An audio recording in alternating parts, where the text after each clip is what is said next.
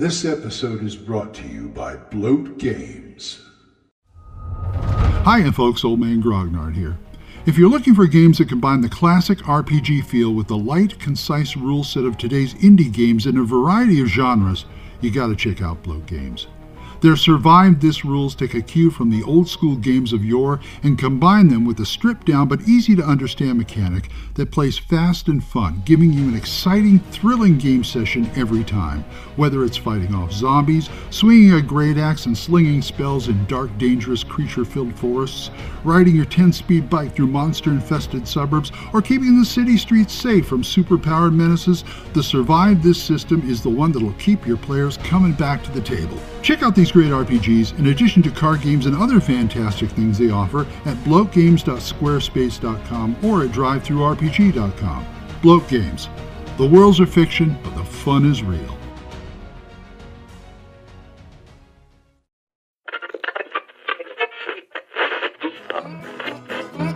Abandon all hope, listeners. You're listening to Radio Grognard, the OSR podcast about stuff, with your host, Glenn Hallstrom. Hiya, folks. Old Man Grognard here. Hope you're all doing well. It's a nice day. Okay, this is starting off a little weird, but hopefully we'll end up in a good place. Recently watched a YouTube video from the Dungeon Coach where he showed excerpts from a discussion that Matthew Mercer had with a couple of people, one of which was Brendan Lee Milligan, who went on a kind of a rant about you shouldn't have a railroad, you shouldn't have a sandbox, but he called it a Dungeon Coach called it a water slide. Well, I think because he said players are water. So what you're doing is going ahead of them and trying to direct them or make a path, and they'll go. They may go, they may not go. Okay, good analogy. Really good analogy. Because as you know, I detest railroads, but I always feel that the players do need some direction from time to time, especially at the beginning. Which leads me to published modules. Let's not talk about your own stuff right now. Let's talk about published modules. Published modules tend to, well, this is what I wrote, and this is what we played through, so it must be good type of thing. In other words, it has a setting, it has a plot, it has this. And to run it, you have to kind of massage it into your own way of doing things. So if you're going to use a sandbox or water slide type thing, what you got to do is come up with stuff. Now you have your GM's bag of tricks, yes, your toolbox, but look at the module. Look at where it is, where you place it, because there's modules say, well, place this in your world somewhere. Usually suggesting where you can put it or something.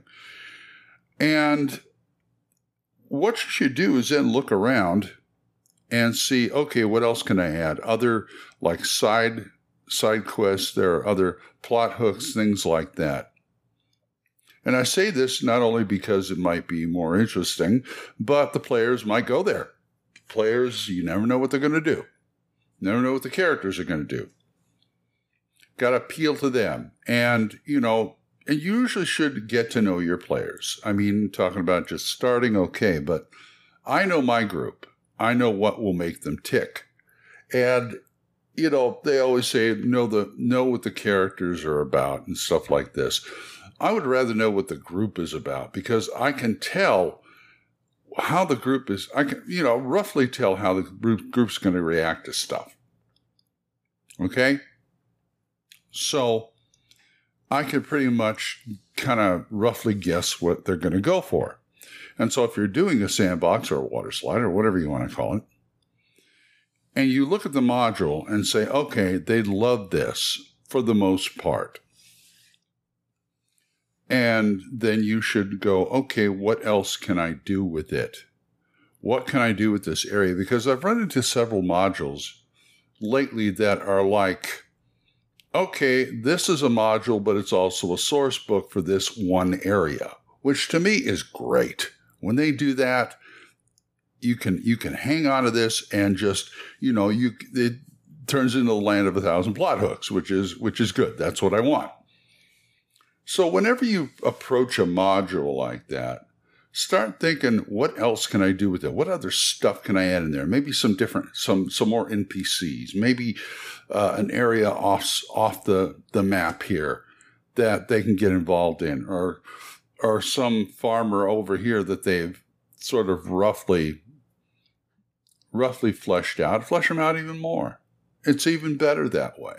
So I think you get where I'm going with this. Put more stuff in there, and you'll be happy. Oh, I got to go start my day. So if you guys want to talk to me about this or anything else, oldmangrognard@gmail.com, or you can drop a voicemail on Anchor. We're monetized, so as little as 99 cents a month, you too can help support this program, and I would thank you.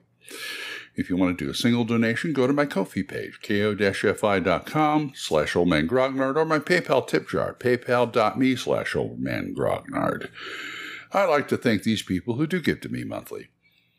Jonathan, Oliver, Gilbert, Juan Carlos, Daniel, Dan, Benjamin, Jason, John Allen, Aaron, Michael, Randy, and Joe. Thank you very much, guys. For other good podcasts, there is Dan Gregg's Jung, the Jung Grognard podcast, YUNG, Jung Grognard, Kevin at the Red Caps podcast, Daniel Norton at the Bandits Keep podcast, Randy and Joe's Biggest Geekus podcast, Big John Allen Large's The Red Dice Diaries, and my friend Eric Tinkar's Tavern Chat. So, until I see you folks next time, keep the dice warm, and I'll talk to you later. Bye-bye. Questions? Comments? Send them to oldmangrognard@gmail.com. We'll see you next time when Radio Grognard is on the air.